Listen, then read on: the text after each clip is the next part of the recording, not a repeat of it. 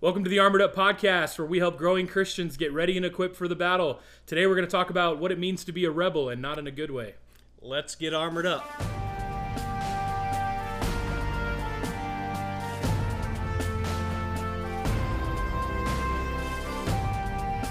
All right, so Brother Jenny, man, you look different. We have a guest today on the podcast. We didn't know we were going to have such a special guest with us today, but Brother Jenny has been revealed. And he sent me a picture of his face last night, and I was like, whoa, bro, why? What happened? So here's the thing. It's probably been 2 years or more since I was last fully shaven. But it's hot in the desert when you're looking at 100 degrees or more, especially down here, as opposed to feeling, I just got, it could have used just a trim. Yeah, but, I'm sitting that would have there, been the right thing to do. I'm sitting there on the couch and it's hot and I'm sweating and I'm just like, you know what? I just kind of had this attitude. I just want to chop it off, so I did. What is your? Because has Valley ever seen you without the beard? She didn't really. I don't recall that she reacted at all. Honestly, so yeah, it was surprising. Funny. But when anytime that my beard comes off, my kids are like, "Dad, grow it back." It's like having a weirdo living in our house. The boys did. The boys were like, "Why'd you shave your beard?" Yeah, for sure. I just didn't think Valley had ever seen you without it. Yeah, so, she hadn't. Yeah, it was funny because there really was. I didn't really no notice a reaction. Yeah, she doesn't care. I think she's too focused on what she wants. Yeah, she's a girl. Don't care about you. That's about it. Yeah, exactly. Hey, so today we're talking about what it means to be a rebel, and so, Brother Jenny, you kind of lead this conversation, help us out just with this thought of rebellion. I think a lot of us as Christians, we go through stages of rebellion. I think we associate rebellion with teenagers more than anything else. Yeah. They're going to go through their rebellious phase or whatever. But really, rebellion's something we all go through, and it has various degrees and various stages. But I know that we've read some books that are helpful and some resources on rebellion and stuff. So give us some thoughts. Yeah, absolutely. And this topic of rebel, it's always been one that stays on my mind. Obviously I find it in my own life because, when you consider what is a rebel or who is a rebel, well, we're all rebels by nature. Sure. And so somehow we have to eradicate that old nature and put on the new man. And I say somehow, but we know how, and that's through the Word of God, through the power of the Holy Spirit, through following Him and abiding in Christ. And so when you think about just all that entails and how we come across people and how that nature is within all of us, so we're going to deal with people who show rebellious attitudes on a pretty consistent basis as a pastor. It's I wish we could avoid it, but it's there. And but that's what we're there for. We're there to help, to reprove, rebuke, and exhort with all long suffering and doctrine. And so how do we identify it? How do we recognize it? How do we deal with it? And so that's why we're talking about that today, is that how can we be better equipped or armored up to deal with rebellion, not only in our own lives, but also those who we minister to. Yeah. And so... And it starts with our own lives. Like, it starts with making sure that we can identify our own rebellion, and then we can help others with theirs. We can't go... Right. Yeah, right. We can't be helping someone else battle with the same thing that we're basically going through ourselves. Yeah, and I find that there's a strong connection. If you look at what a narcissist is, and you go on Google and find out what is a narcissist, what are the traits that make up a narcissist. They're very similar to the same traits that make up a rebel. And I'm actually going to talk about this book here. But there was another book I read. Before we get started there, I remember reading a book before I got off into the teen ministry back in New York.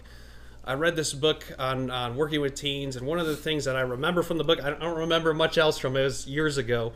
But I do remember this one thing that always stuck with me from that book. And I think it was the most powerful thing, is that the moment we become unthankful is the moment we step into rebellion. And it's interesting how God, through the scriptures, clearly tells us to be thankful in all things. And when we start to lose that thankfulness to Him in everything in life, whether the good or the bad, that's when we start entering into that rebellious attitude. And if we don't deal with it, we don't correct it, and we end up in that gall of bitterness, we will fall into the rules that rebels live by. And by going from that and branching off of that, there's this great book I do want to recommend, because I think it's great. It's by Jeff Farnham. I picked it up when I was in Bible college. But it's Rules That Rebels Live By, and he's made a second one. There's more rules that rebels live by. Yeah. And, I read through this, and I'm thinking, when a person is a rebel, it displays a rebellious attitude. It's not that they just display a couple of these.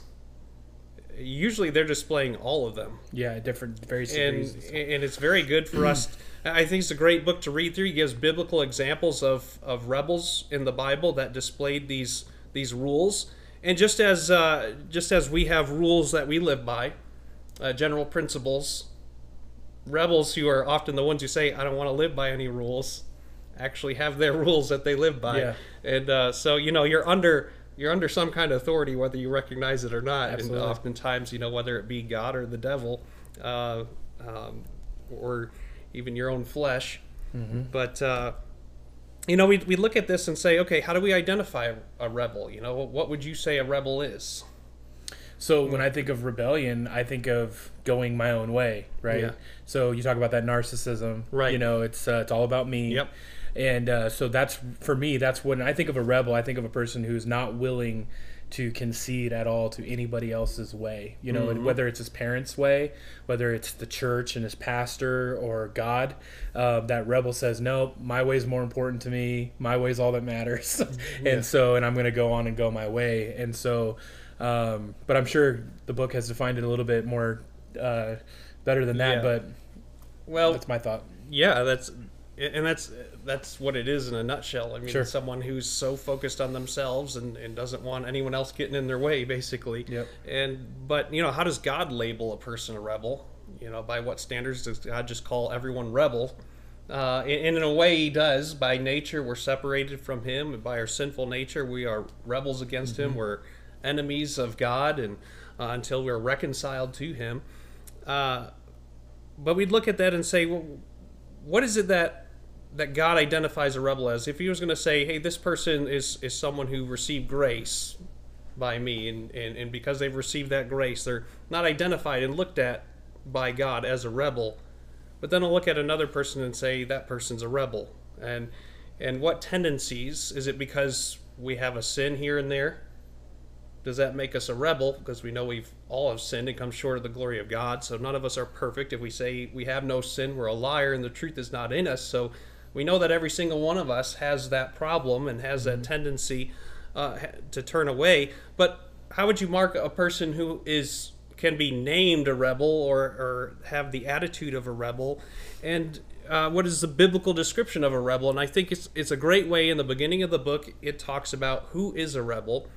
In some characteristics that would identify a person as a rebel. Number one, it says they're a habitual transgressor. So when we think about Israel, why were they called rebels? Why were they described as rebellious? Was it because of one thing here and one thing there? No. Look at read the book of Judges for a Yeah. little while. Read the book of Numbers.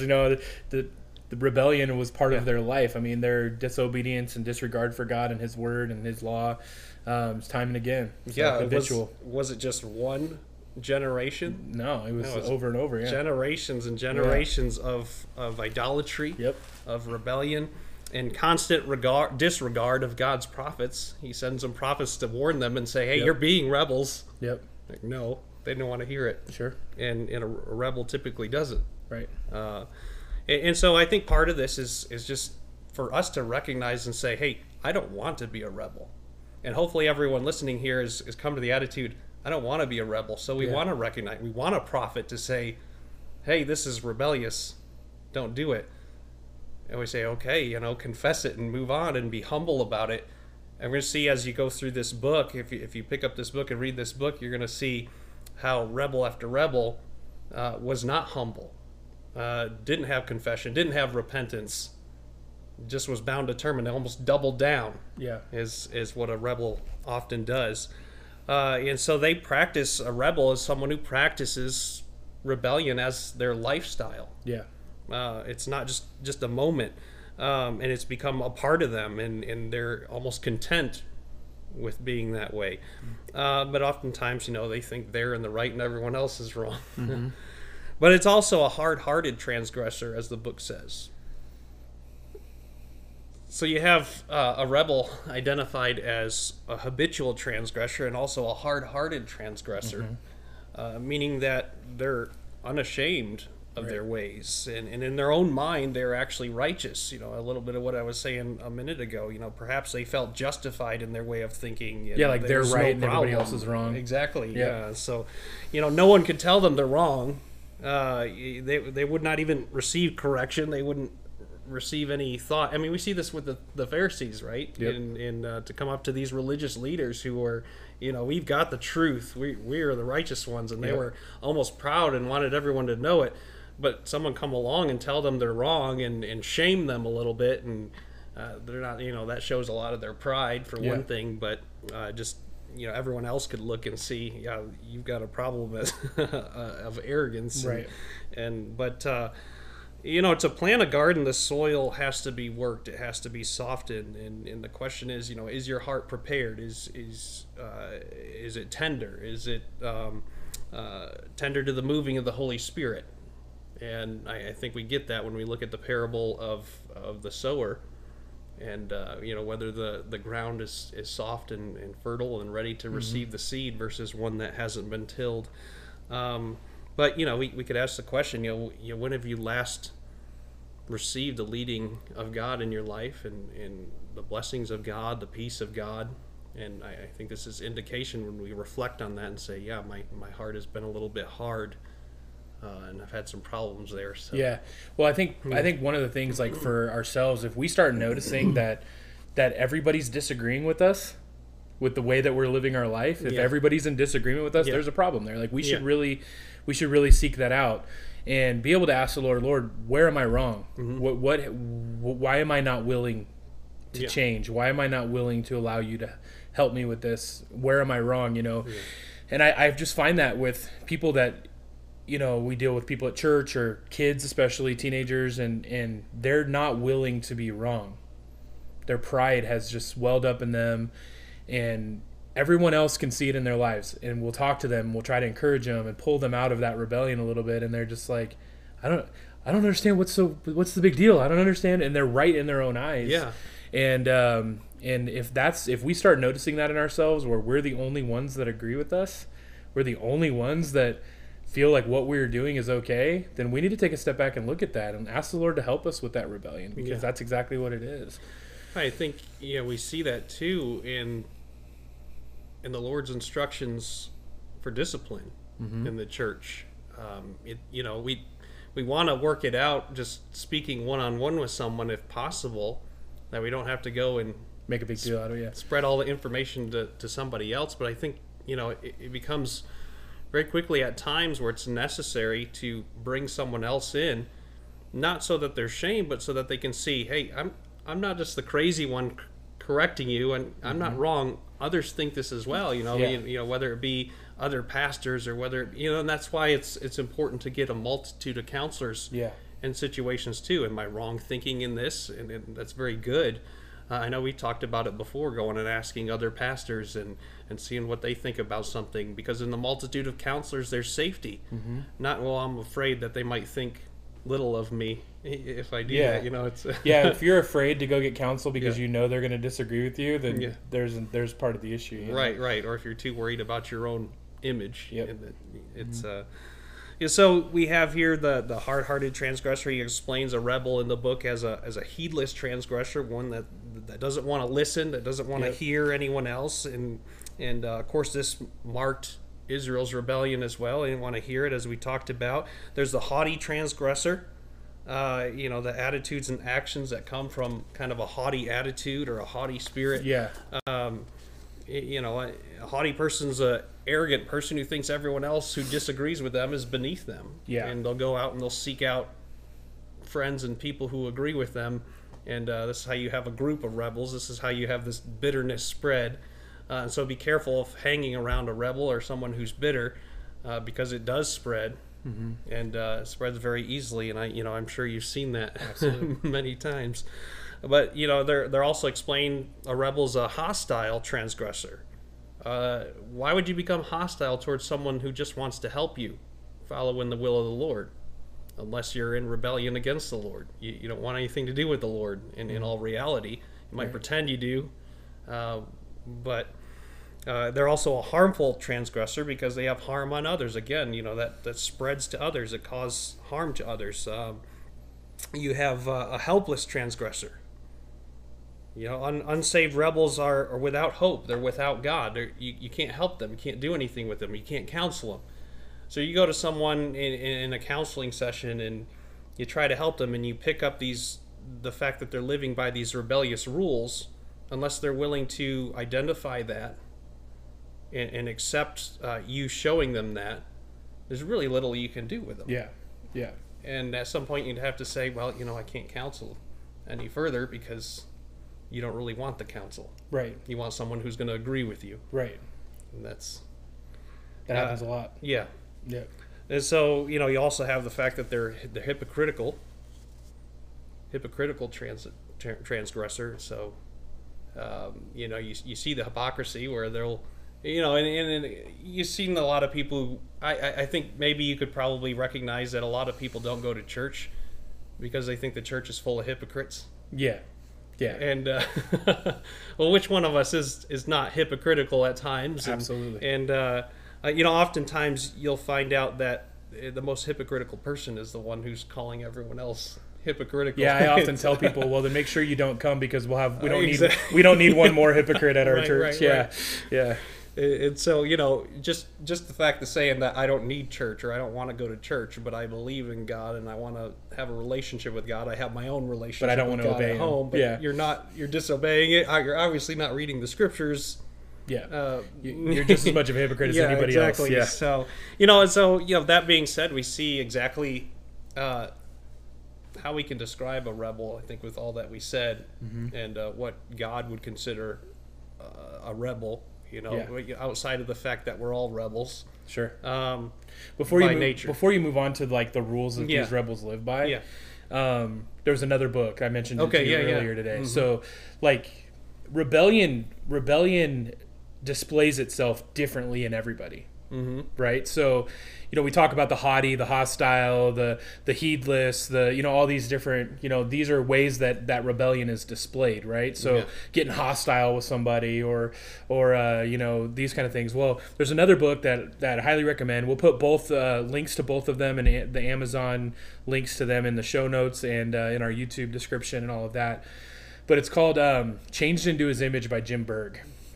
And in that book, he talks about living life my way, the flesh, the identifying our own flesh and our own way. So rebellion, identifying our own rebellion.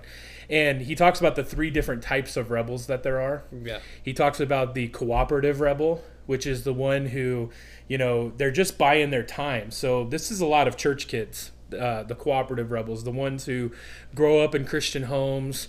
And they're literally just buying their time until they move out of their parents' house, and then they're going to go on and live life their own way. Mm-hmm. They're not really interested to obey God, to obey their parents, but it's just convenient for them. It's like they're a convenient rebel, It's convenient for them just to obey so that they don't have to put up with all of the fighting and all of the, parents dragging them to church. They're just going to do it and get by. Then there's the passive rebel, where I meant to obey, but I just I forgot, or whatever, and they have that passiveness about them, and so they're still disobeying. Yeah, they're still wasn't important enough to remember, but it wasn't important enough to remember, they're very passive about their rebellion. Mm-hmm. And then there's the assertive rebel.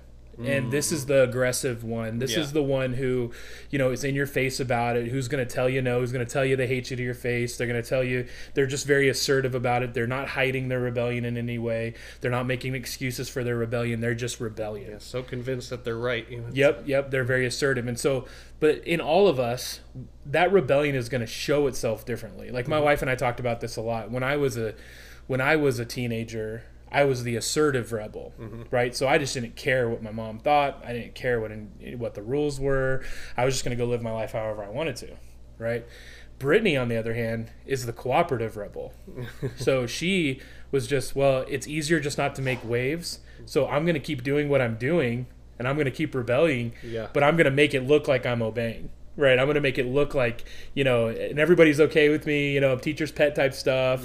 But I'm still going to do my own thing, and nobody's going to notice it, So everybody's rebellion shows up differently. And so these rules that rebels live by, we're going to see some, the rules that every rebel has, but it might display itself differently in every person. Different people. Yeah. And it's funny. I got a funny illustration in regards to that. It reminded me of, my parents did the whole Santa Claus thing, Okay. My mom always wanted us to believe that, Santa Claus was coming at night while we were sleeping, and so I'd always be expecting, waiting. Did I hear the pounding on the rooftop? On the roof. And so I'd lay there on the couch just waiting.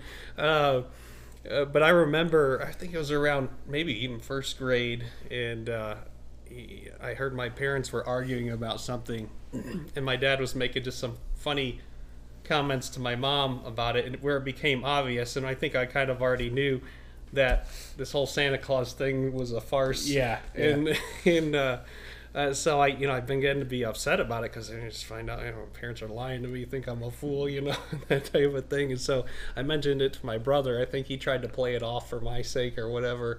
But the funny thing is I never went to my parents and said, okay, I know this isn't true. I don't believe this anymore. Yeah. You know why? Because you wanted to get those gifts. Because I was afraid I wouldn't get the gifts, exactly. So I guess you could say that I kind of just played along, just so I could get what was convenient for me at the time. And I think a lot of kids in church do that. Yep. I think a lot of kids in church do that, and and I think a lot of we've noticed it in preachers' kids. Mm-hmm. Because a lot of times, and of course we're preachers and we're raising kids, so it's kind of dear to us, because we want our kids to not just be good people and turn out for society. We want them to serve the Lord. We want them to love Jesus, and but I just noticed that sometimes there's such a concern about just looking like you've got it together. Like looking like your family's got it together, looking like we're showing for church, we're all wearing our suit and tie, we got our KJV, and we're just amening, the kids look sharp and all this kind of stuff. And then, but they're never really engaging in anything spiritual throughout the week. They're just they're lost kids. And then when they grow up, they see the hypocrisy in their parents. They see the parents' rebellion that they were trying to just put on a show, and they don't want to do it. They don't want to live that, and they shouldn't have to. They shouldn't have to be expected to fake it. And so they grow up to rebel, and we're like, wow, they grew up in a preacher's home and they still went and rebelled. How does that happen? How does that happen? Well, it happens because the preachers were rebels. And just putting on a show. And I want to point out with that, sometimes it just happens. Oh yeah, no, I'm not saying that everything. If you see a preacher's kid that went off and went to rebellion, doesn't mean that it doesn't mean that his parents were hypocrites or whatever. But I'm just saying that it's happening more than it should. Absolutely. And it's a pattern actually that is kind of scary. Because the statistics say that half of mine and your kids are gonna grow up to hate church and hate the Lord and all that kind of stuff. And I just don't want that. So I need to identify my rebellion. I need to identify theirs, and we need to bring them back to Jesus. Bring them back to their relationship with Him. Well, you see people that are so closed off that you try to witness to, and try to give moral conversation to, and they automatically assume, well, because you're that way, your kids are going to hate you because that's how they were with their parents, right? Because of the way that they were treated or responded to. So, it makes things difficult. Yeah, absolutely. What are these rules that rebels so let's live by? talk about some of these rules and just have a little discussion on these. The first rule in the book is the "Am I my brother's keeper" rule. And not having read much of the book yourself, can you even, what do you think when you hear that rule there? Yeah, so I'm not responsible for anybody else, I'm just I'm rogue, I'm gonna go do my own thing. And so then we have that excuse, well, I'm not responsible for any of that. And so no matter how I live, he's responsible for his own life. Don't blame it on me. It's kind of like living with no responsibility and disregarding or even despising any responsibility you might have for others. I just want to be free from this, and I don't have to worry about anyone else, and nobody bothers me, and that type of thing. Obviously we have a great example of that when we even the words themselves make us think of Cain. Right. You know, am I my brother's keeper? Yeah. Yeah. And even to say that to God, you know, what a snarky Yep. comment to God. I mean, can you imagine that you were actually able to talk to God and say something like And that? you were sarcastic with him like that? he doesn't know. You Yeah. know? Right. And, you know, we have Onan and and that whole situation there where he was to marry his brother's wife after his brother's passing, which he had no problem marrying her, but he didn't want to do anything for the sake of his brother. Right. And so purposely not raising up seed for his brother, he goes into rebellion and, you know, just kind of tries to play it off. Well, can't hide it from God. Right. Right. And we saw the consequence of what happened to him. Yep. And, you know, the Pharisees used the law to even avoid caring for their own parents. It's Corbin. Oh, yeah. That's a terrible one. Yeah. That one drives me nuts. Yeah. And, you know, I don't have to take care of my parents. I don't have to give them anything according as the law says, because I can just call it, it's for the temple. Yeah. All my things are for the temple. Yeah. So I'm not responsible to ever have to give to anybody or do anything Yeah, for and anybody if else. you're not familiar with that principle, the Pharisees found a loophole. So, you know, we're commanded to honor our parents. You know, we're commanded to take care of them. Yeah. You know, as our parents grow, I think there's Bible principle for us to take care of our parents. Absolutely. And you know, it may look different for every family and how that is and all that kind of stuff, but that's the Bible principle, is that we would. Well, the Pharisees, it costs a lot of money to take care of your mom and dad. You know, and as they retire and they're no longer able to work and these kind of things, they found a loophole to where they didn't have to give their parents any money for them to provide for themselves. So they would say it was Corban, or a gift to the temple, that it was all their money was being used in the temple worship, and but really they were keeping it for Dedicated themselves. yeah. Yeah. So it was just complete selfishness. They're part of the temple. They work in the temple. Absolutely, So it just makes sense. Yep. And so they found that loophole, and how wicked is that? I mean, Yeah. total rebellion. And you could see that, you know, even when you think about that, could easily come on a pastor to say, well, I'm part of the church, you know, this is for me, but I'm the church, you know, and Oh yeah, I could see that to not have to that give, same or to not have attitude, to, not have to give, or even, you know, taking and using things that they shouldn't from the yeah, church. Yep. And That's dangerous. yep. And so, you know, obviously God desires us to care for our own. I mean, we hear what Jesus said, to love our brethren, to provide anyone who sees their brother in need and doesn't work or even consider how can I help meet that need. You know, it's not doing right. So this first rule is really just about selfishness. Yeah. Like, yeah. If you're going to be a rebel, you're going to have to live for yourself. And again, I think as we go through these, we're going to see that they're all about selfishness. Yep. And that's why this is a strong connection to the narcissistic tendency, which, you know, and according to the statistics, I don't remember what it was, but how many narcissists actually turn from their ways is very, very little, unfortunately. Yeah. And I think, you know, what's required is them to humbly turn in submission to God. But number two, another rule is the poor me rule. That actually, you know, you could say turns courageous men into whining wimps. Because it's, I've been caught, and here are my consequences. Take, for example, Cain, and who was given the consequences after murdering his brother, after kind of shirking it off with God. It's too much for me to bear. Yeah. So he starts to complain instead of getting right, which if you look at that, read that carefully, you see multiple times God gave him opportunity. They pleaded with him. And actually gave him grace and gave him mercy, and the goodness of God ought to lead us to repentance. But instead, Cain just kind of whines. Yep. And says, it's too much, it's too hard. And kind of, and God knew what he was doing. He's begging for mercy, really. Begging for without repentance. And hoping that, you know, everyone's going to feel sorry for me and I'm just going to get away with it because poor me. Yeah, you see that all the time. So it's a psychological manipulation tactic, and you know, it's unfortunate. But what do we need to do? We need to realize that we are where we're at because of the consequences of our actions. And just man up, take full responsibility, take ownership, and say, you know what, I deserve this. This is what the Christian life is supposed to be, recognizing the fact that we're sinners deserving an eternal hell.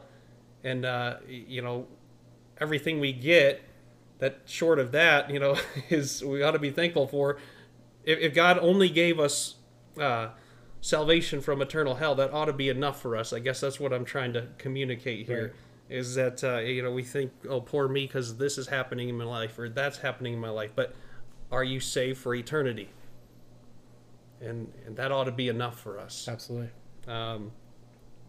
So here with the poor me rule, it's gonna ignore the offers of forgiveness because you're still so focused on yourself. You don't want to admit you're wrong. You don't want to take those offers that even Cain had to get right.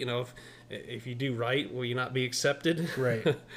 And it ignores that. It seeks pity rather than repentance. We see this out of King Saul. Saul assumed in 1 Samuel chapter 22, he assumed the worst out of his soldiers. Things that weren't even, that people were so loyal to Saul, yet he automatically assumed that people were his enemy and were against him. Like his soldiers, he assumed their ingratitude, he assumed their disloyalty, and he had this inferiority complex that really destroyed him, his insecurity. Yeah. And we need to stop trying to find security for ourselves and find our security in Christ. And it makes a big difference. It's Absolutely. actually freeing. Yeah, It absolutely. really is. And so I look at these things and I know I've struggled with them. When me too. consequences come my way, sometimes I don't even think about the connection of what I did wrong. I just think, why is this happening to me? Sure. And poor me.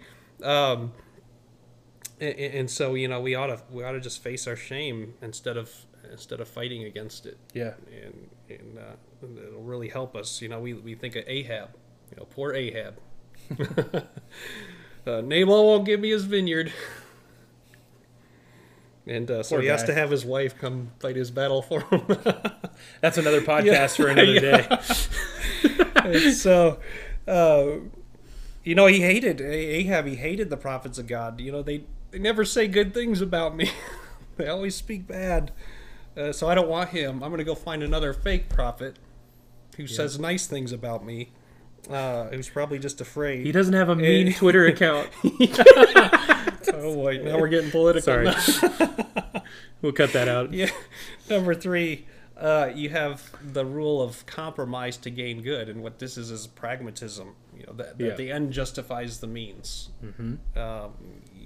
As long as it makes things better in this world for myself is really the end game. And we could say, well, we'll get more because of this, or we'll get more people because of this, or I'll have greater things because of this, or you name it, and the list could go on. Yeah. But this is kind of a obvious one that the rebel just thinks about what works for him at the moment. Yep.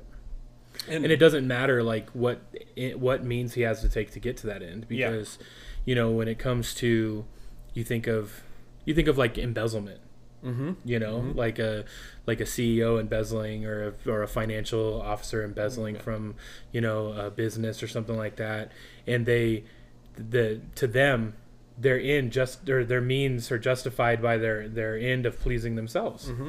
And so it really doesn't matter that anybody else needs that money, or it doesn't matter if the business needs it. It doesn't matter if church or whoever else needs it. It's about me. Yeah. And so my end justifies my means, and so I'm not going to care. This is why, I had a guy break into the truck this week on Thursday night. We at church.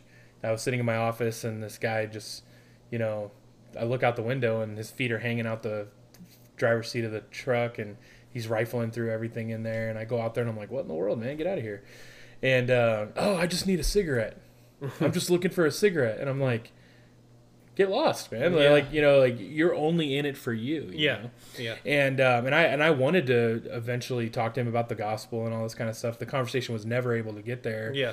Because like after church that night, he was sleeping down in the stairwell of the church, and he was passed out drunk, and there were beer bottles everywhere and all this stuff, and so he woke up as I was passing by after church that night, and I just said, hey man, it's like, you're welcome to sleep here. I'm not going to kick you out or anything, but, just maybe, if you could keep the alcohol off the church property, that'd be a blessing. And man, he just was, it doesn't matter what you think. I'm going to do whatever I want, kind of thing. And that's exactly what it is. It doesn't matter if this property belongs to somebody else. Yeah. It doesn't matter if there's children here. It doesn't matter anything. I'm going to do what I want to do. Yeah. And so, your child or yourself, you may be in like a lower degree of this rebellion. This guy may be at a very much higher degree of this rebellion, but that's really where it all stems from. It's all about me. Yeah. And you're very, very much bitter at the world. Absolutely. Because everybody's out to get problem. me. Yep. And instead of seeking out that forgiveness and restitution, getting your life right, it's everybody else is the problem. And so what'll happen is he'll end up staying in that state. And never can't help somebody out like of that. the gutter. No. And then you have the defy your parents rule. Yep. And I've known many rebels that didn't hate their parents. And so, I mean, if you're gonna full-fledged, you might. And again, all of us have rebellious tendencies here and there. But most people who are marked by the attitude of rebellion have an issue with their parents. Yeah. And, yep. And actually, I bet you I could talk to that guy today, same guy. Yeah. And I could probably stem it back to a hatred for his father. Mm-hmm. A lot of times that happens. When you're dealing with like, we deal with teenagers at church, or we deal with, a lot of it can be stemmed back to their hatred of their parents. Yeah. And sometimes it's unjustified. Like there's no reason why they hate their parents other than their parents loved them enough to give them some rules, loved them enough to, try to bring them to church, or loved them enough to, put them through piano practice or whatever else, but they hated their parents. Yeah. And because their parents didn't give them everything they wanted, and so that rebellion just grew and grew and grew. And it's sad. Yeah. It's sad. You're right. You do find a hatred for parents in most rebels. Yeah, and it's interesting you find a biblical example of this in Ishmael. Mm-hmm. And a lot of times you're reading through that, and you read it as history and don't really think about the actual attitude of Ishmael was pretty poor. And maybe that's because of the rebellion of his parents. Absolutely. I can't imagine the family situation. Oh, yeah, that was a rough one. That was a rough one. But, you see Abraham and Sarah start to doubt God's promise and say, okay, Abraham, go with Hagar and have a child. I mean, and then to think of that three-way family situation. Yeah, how is Hagar supposed to pretend the child's not hers? It's... Yeah, and then you have this whole thing of, Isaac was the favorite, all that kind of stuff. Passing on down from there, yes. And then, the same thing in Jacob's family. With Joseph, that Joseph was treated a certain way, and all those older brothers, man, they hated him. But really, they didn't hate Joseph; they hated Jacob. Yeah. And well, you look at Jacob and Esau, and you see Esau goes and starts spending time with the family of Ishmael, and how that kind of spreads onto him. So, like we were saying before, that bitterness just kind of gross. Boom, depending on who you hang around. Yeah, for sure. Sorry if I. No, you're right. You're right, though. I mean that hatred for parents, or that rebellion towards parents, is really where a lot of it stems from. Yeah. And so it's interesting as well to see that whole scene unfold as you read that story of Ishmael, and how he starts to lash out against Isaac, and then from there, you have them being sent out. Sarah realized she'd made a mistake. Well, yeah. She was like, okay, I deserve this judgment. But even though she said, well, I deserve judgment, she still tried to get rid of her judgment by sending away Hagar and Ishmael. And even there, as they're wandering through the wilderness, we have Ishmael complaining and Hagar, but God speaks to Hagar. He never speaks to Ishmael. There's just something interesting. Yeah. That there was an attitude that God couldn't work with, couldn't speak to him. Yeah. I always felt bad for Ishmael. Yeah. He got the short end of the stick on a lot of things. But, we're all responsible for how we respond to our circumstances. Yeah, you can't just blame your parents. And that's part of this this defy your parents rule, is that, we're still held to honoring and obeying our parents. And there's a difference between honoring and obeying, because honoring is from the inward part. There's no one who honors their parents who doesn't obey. But you can obey your parents and not honor your parents. Absolutely. I have kind of a funny story about that. Okay. So, when I was a kid, man, my chore was to take out the trash. Oh man, I hated that chore. I actually still hate that chore. Yeah. I don't like taking the trash out, and I think it probably stemmed from as a childhood. As a child, we lived on the third story of an apartment. We lived on the third Throw floor. it out the window. Yeah, but it was like 100 yards away, you know. So mom would say, "Take the trash out." I'm like, "Are you kidding me? Like, you do it, you know? Like nobody wants to walk down those stairs, you know." And so I would get that trash, and I'm grumbling the whole time, you know. I'm making noise. I'm banging stuff around, and never put the trash bag back in. I just refused, you know. If I'm taking it out, I'm not putting the new bag in, you know. And I'm You still don't want to take it without a bag now. yeah, and that's even worse. And so, you know, I'd grumble the whole way down, and then I'd get that trash can out. I'd throw it as hard as I could in the trash dumpster, and you know, hang my head and go back to the house all just ticked, you know, just like, why did I have to do that? And you know, I always tell that story. I was obeying. Mm-hmm. I did the action that I was told to do, right? But not one part of it did I honor. Yeah. And that honor is the obedience with a happy heart. You know, that's kind of how we explain it to young children, that when our parents ask us to do something, we obey. Yeah. And we do it with a kind heart and a happy heart, you know. And but I just remember that as a kid, just, man, being so mad every time. And it was just like, I lived in this anger over taking the trash out. It's so funny. It seems like the most prominent examples are always taking out the trash. I hate taking out the trash, man. It's just so frustrating. Even now, man, I'm just like, you know, that's why I have kids. Yeah. That's what they said. They're going to do the same. Oh, man. I'm sure my son just heard that, and it was just like... Yeah. Number 5, you have the exception to the rule. Okay.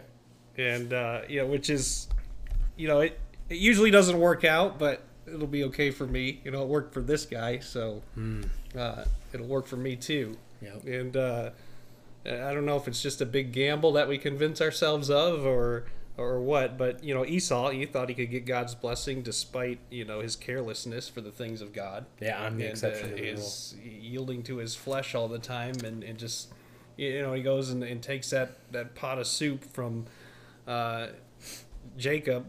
It says, you know, what do I care about my birthright? I'm about to die, you know.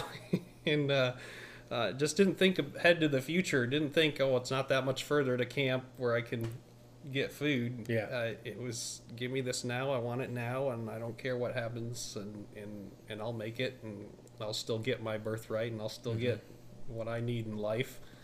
And you know, this happens in adulterous relationships. Yeah. Where perhaps a husband, you know, nobody wants to lose their family. Mm-hmm. You know what I'm saying? I don't think that anybody, you know, they get married and they have a couple kids and they think, I can't wait for that day where I just lose my family, you know, where I just give it all away or whatever. And you know, something happens where there's perhaps some disappointment. There's, you know, whatever the reason is, and they find their needs being met in someone else, and this relationship starts to form with a coworker or with, you know, somebody, and they think, well, it's just one time. It's not going to happen to me. I'm the exception to the rule, so this isn't going to destroy my family. I'll be able to get by or whatever. And but it does. Yep. It'll destroy your family. Yep. You know, and you're not the exception to the rule. Yep. And we always think, oh, we can sweep it under the rug, and God will never, or nobody will ever find out about it. Mm-hmm. No, like, your sin will always find you out. Yeah. Always. And so you're not the exception to the rule. And you have this principle in the scriptures. It's funny, you know, God says this, but we still think that we're going to get by when it says, whatsoever man soweth, that shall he also reap. At some point, whether now in this life or in the next, you're going to have to answer for how you lived your life. Yeah. And you're not really getting by. Yeah, I think in like our own rebellion, when we notice some things going on in our heart and we maybe feel ourselves drifting from our relationship with the Lord, or, you know, we feel ourselves drifting, you know, into that rebellious state. You know, you talk about sowing the seed. There is an opportunity for us to go back and dig up that seed and plant new good seed. Yeah. You know, but it does take some work. It's harder to pull the seed out of the ground than it is to plant it. Mm-hmm. Do you know what I mean? Yeah. So, we may not have to suffer the long-term consequences of a right now decision, but we have to go back and dig that seed up. Yeah. Because if it's allowed to grow, if it's allowed to germinate and grow, it will wreck your life. Yeah. And I know that we talk about whatever a man soweth, that shall he also reap, and that is for sure. But I love the grace of God and the mercy and forgiveness of God, that Amen. there is that opportunity that God often gives us to go back and dig that seed back up. But you have to get right. Repentance. Yeah. You have to repent. You have to takes work. It's harder. It's much harder. Yep. Yeah, it's easy to plant the seed. Yep. Because as we're planting the seeds of rebellion, we're just Johnny Appleseed. Yeah. Yeah, we're just throwing it everywhere. Yeah. It takes time to go hunt those seeds down and get them out of the ground, Yeah. And but we have to do it. Yeah. Our life is worth it, and I'm thankful when you start seeing people start digging those seeds back up in their life. Yeah. Even if you spend the rest of your life digging up those roots, and it's worth it. It is worth it. Yeah. And then you have number 6, the I don't care how much I hurt others rule. Yep. And the thought may sometimes cross their mind, someone might get hurt by this, but the desire to get what they want overshadows any compassionate thinking that might be there. And so you look at Joseph's brothers, how much hurt did they cause to their family and ultimately to themselves in a lot of ways, just because they were so bitter and angry at Joseph, and they had this scheme and this plan, and they were so set on their plan of getting rid of Joseph that they didn't think how much it was going to hurt their father. Yeah. And how much it was going to hurt their little brother Benjamin. Had a relationship there with Joseph, it seemed. So, and then even how much ultimately would end up hurting Joseph, really want to do that to someone, even someone that you just were jealous over. You really think about all that he had to go through and all that went through his mind. And it's amazing to me how much grace he actually showed to his brothers, and recognized God in it all. It's a crazy story. And and so, you see a lot of parallels to Christ in the life of Joseph, but just to have to gone through all that he did and so much heartache through each and every story that we read about his life, and be able to say at the end, you meant it for evil, but God meant it for good. Yeah, it's good. And so because God's in control, I'm not mad at you. I'm not bitter at you. Yep. Now, when you think of that point, I know we probably should move quickly through the rest of them, but like when you think of that point of I don't care who I hurt, you think about those kids, they hate their dad so much. You know what I'm saying? They hate their dad so much and they rebel from their dad, but ultimately the one they end up hurting the most is their mom. Yeah. You know what I'm saying? I didn't even mention that. And they love their mom. Most of the times, like, when I see this and I see this hatred toward their father or whatever, and they want to run from home and they don't want anything to do with their parents, it's not usually both parents. There's usually one parent that they despise or they hate, but the other one gets real hurt. Yeah.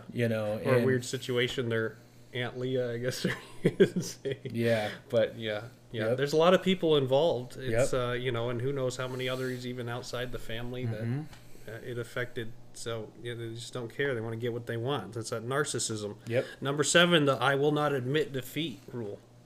And no matter how much they seem to be beat, you think of Pharaoh, Nebuchadnezzar, all these guys. And Nebuchadnezzar multiple times showed that he was wrong, God was right, and yet he says, "Oh, don't say anything about their God." Never became his God. Of course, until the end, I believe that he did get saved. I think we'll see Nebuchadnezzar as kind of a neat thing. I mean, look at that. You think if anyone you think can't be saved, think of Nebuchadnezzar, how hard his heart was, and then he got saved. That's such an encouraging story there. But unfortunately, we don't see the same thing with Pharaoh. You think after the 10 plagues, you shouldn't even have needed to get to the 10th one, but even after that, you see what God can do, and yet I'm going to go chase him into this miraculous Red Sea parting. If I was Pharaoh, I would have been deathly afraid. Let's stay out of there. Let's stay out of that sea, yeah. I don't need to go there. It's amazing. Yeah. But wow, how strong that rebel heart is. That just will you're never wrong. You're not always admit right. defeat. Yep. And number 8, they can, why can't I rule? So, you look at Nadab and Abihu, Saul, who decided that I'm going to take the priest's place and I'm going to offer sacrifices where I'm not permitted to, in ways that I'm not instructed to. and say, well, if they can do it, I can do it. Yep. You know, and so this is where you kind of, you know, maybe it's in a church setting where I'm going to do what someone else was called to do because I think I can. You know, someone else was called and equipped to, and you think, well, if they can, I can. Yeah, Well, and God didn't call you to that. that also in your home, Yeah. you know, when, you know, kids will see like other kids from other families get to do this or get to participate in this, and we don't, you know, and so, but now in my rebellion, I'm gonna live however I want. I'm gonna go do those things that you don't want me to do, and or even just, well, I want to be involved in that. I want to do that. And you know, you look at Saul's situation; he did almost everything he did out of fear. And so in his fearful situation, instead of just praying to God, which he should have been doing, he's told to wait. Instead of waiting and praying, he goes and says, well, I'm going to make the sacrifice myself, you know, and you know, why not? Why can't I? And so, you know, some people might say, well, you know, if he can do it, I'm going to go ahead and step in and do it anyways, even though, you know, that might not be what God wants you to do, but they don't really care. And then another one, number 9, is the twist history rule. You see this a lot. A good example of that is the 10 spies that went to Canaan and changed the whole story. You know, there's giants and we can't do it. And, you know, yes, they did see difficulties, but they failed to see God. yeah, And so they exaggerated their story to make everyone on their side when you had only 2 people that were like, yep, this is nothing, we've got God. Yeah. And what you see with the rebel is that they're going to make their story and their history align with theirs. There was a story told about a boy who was telling a certain history of the past in order to align with justifying his actions and keeping himself out of some shame and embarrassment and some trouble. But all his siblings were like, no, that's not what happened. That couldn't have happened. And yet, even with all that, he's still doubling down on his story. It's like, no, that's exactly what happened. All to try and cover yourself. You know, no matter who it hurts, no matter who, just get me out of trouble. Yep. Get me out of shame. Yep. And Throw whoever you need to under the bus. Yep. And Yep. you know, lie as much as you can. You know? Absolutely. Number 10, the all believers are equal rule, which seeks to bring down the ones who God promoted or called to a certain position of authority, and they take it upon themselves to put down or set up an authority for God. So in a sense, they want to replace God and take the place of God. And you know, we've seen this or heard stories about this in different ministries where, you know, people come in and cause church splits because they want to attack the man whom God called to be an authority there, thinking that, well, you know, we're all equal, so it's fine. We get the example of this of Korah, who comes and tries to overthrow Moses and Aaron and saying, well, you're putting too much upon yourself. No, we're taking what God gave us. Yeah. That's it. Yep. And they're looking at it as you're taking this authority that you shouldn't have. You know, we're all equal. Right. And so they set out to set down Moses and Aaron from a place that God had put them in. Yeah, and they do this with their parents. They do this with Yep. their pastors. They do this with, you know, whoever else that, you know, I'm just as much of an authority as anybody else is. Yeah. And it's Yeah. about setting themselves up. And so when they made it, in the case of Korah and his 250 companions there, rebels, in their case, they made it about holiness. But the issue wasn't holiness. The issue was office and position. Yeah. And that was the difference. So, you know, I say, well, you're not holier than me. Why are you acting holier than thou type of thing? No, I'm just an authority. That's my job. This is my position. Mm-hmm. And that was the difference. And so just because someone's exercising their authority doesn't mean they're claiming to be holier. Right. Yeah. You know, they had no right to demand Moses to step down. You know, and the rebel wants to be in charge. Always. You think of Diotrephes. He desired to have the preeminence. Wanted to be in the place of Christ, even, if you will. And he had this obsessive yearning for importance. Right. And for others to recognize how important they were. But then there's number 11, the blame the righteous rule. So when someone's in deep water, they want to look to find someone who's maybe they're in water up to their head, up to their eyeballs. they want to look for someone who's in water up to their ankles, you know, Yeah.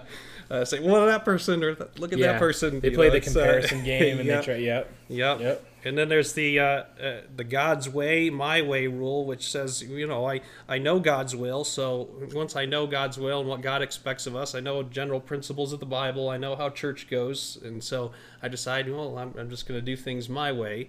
And this is where you have kind of similarity with Balaam, who was told, you know, not to curse Israel and only to say what God said. First of all, God told him not to go.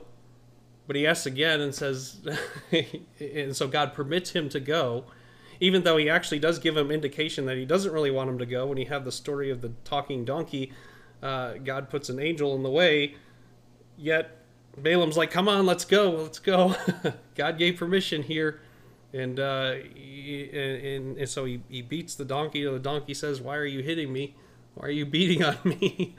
And, you know, that should have been enough there to say, you know, maybe I should just cancel this whole plan. Right. Yeah. And he goes and he's like told, Pharaoh. Yeah. You just, Yeah. you know, you see this miraculous thing. You see the parting of the Red Sea. You know, I'm still going to go. I'm Yeah. still going to rebel. I'm still going to do my thing. Yeah. And so a lot of ways he did what God told him to do, or what God allowed him to do. But eventually in the end, he stuck with his own way. And that was to seek after the riches and do what he wanted to do for himself. Yep. Anyways. And then you have the I want what I want rule. You're not content with God's type, timing, or terms as far as what he provides. Right. You're going to go after what you want, and by any means you can get it. And, you know, I guess it could be like buying everything on credit and until you're in trouble and you're never really able to pay it off. And it's going to cost you more than you're willing to pay. Yeah. Achan found that out. Yeah. He got himself caught in some bad debt. When it comes to spiritual things, the interest is high. Yeah, yeah. You know, when you decide to go live however you want, the payments are going to be too steep. Yep, yep. So he's told not to take anything from Jericho. Yeah. Achan finds some things, thinks no one will know, accumulates some debt there, and it came time to pay, and he paid. Yeah, big time. Yeah, more than he could pay. And so the answer to that is we need to choose contentment. Mm-hmm. Then there's the anything but God rule. We only got a couple more here, but the anything but God rule, which is, you know, how many times did the idol Dagon have to fall over before they were like, okay, let's get rid of this ark, instead of saying, oh well, maybe we shouldn't worship Dagon, maybe we should worship God. Right. They said, no, get this ark out of here. And, you know, but God. Anything but God. We love our sin. We want to stay in it no matter the cost. Yep. And, you know, we need to admit that God is above all, that God is worthy to be worshipped. And nothing else, everything else pales in comparison. Absolutely. And lastly, there's the be yourself rule. And that is that they want to be themselves. And you hear this, but that's not who I am. And not to pick on them specifically, but you have the homosexual crowd that says, well, this is what I want. This is who I am. Mm-hmm. So this is who I'm going to be. Well, what does God intend you to be? Yeah.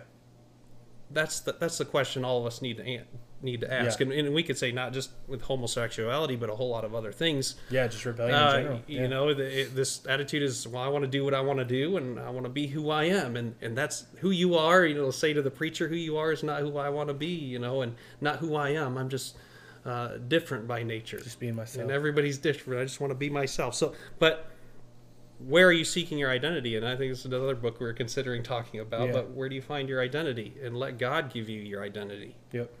Have you seen those Dr. Pepper commercials? The Be the One or whatever? Probably. Okay, it's hilarious because, you know, everybody's going one direction, and this person, you know, they're all wearing like red shirts or maroon shirts, you know, Dr. Pepper type thing. Mm-hmm. And this one person decides, oh, I'm going to drink Diet Dr. Pepper or whatever, and they're going the other way, and now they're wearing the white Dr. Pepper shirt going the other way. And then pretty soon everybody's going that direction. And it's like, what is this about? Are they all... it's not about being individual. It's not about being, you know, unique or, you know, one of a kind. Mm-hmm. No, you just want to go a different You want to be part of a different movement. Yeah. You want to be part of a different direction, a different, thing. And that's what Rebels are all about. Yeah. Rebels are not about, I just want to be myself. I want to be the salmon that swims upstream, Yeah, you're going with all the other salmon that Yeah. are swimming upstream, And it's funny because the more we rebel, the more we fall in line with the rest of the world. Mm-hmm. And we're not individual. We're not our own person. We are, after going after our father, the devil. We're going after the way of the world. The way is broad, and it's a highway. Yeah, I love how Jesus puts it. He said, "You're of your father, the devil," because you're either of him or you're of him. Yeah, there's only two directions you can be going. There's only two movements you can be a part of, and what's it going to be? Yeah. Man, this has been good to be able to talk about rebellion and what it means to be a rebel, and a little bit longer of an episode today, but I hope that maybe you just broken it up maybe in a couple days as you listen to it. But we really need this to understand this thought of, when we go our own way, it's really all has to do with selfishness. It all has to do with that narcissism that you talked about. We all have that in us, that rebellion in us, and we want to go our own direction. We want to go our own way. We're completely selfish, and so many different rules that rebels live by. And so I encourage you to get that book, Rules That Rebels Live By Jeff Farnham. And we're going to put the links to that in the show notes and the description below. And hope that this was a help to you. Brother Jen, you got anything else on rebellion today? I was just going to say, as we close that up, I wanted to give just a simple biblical example on that last one. Is that you think of one who wanted to be himself in the scriptures, sure, and you think of Samson. Absolutely.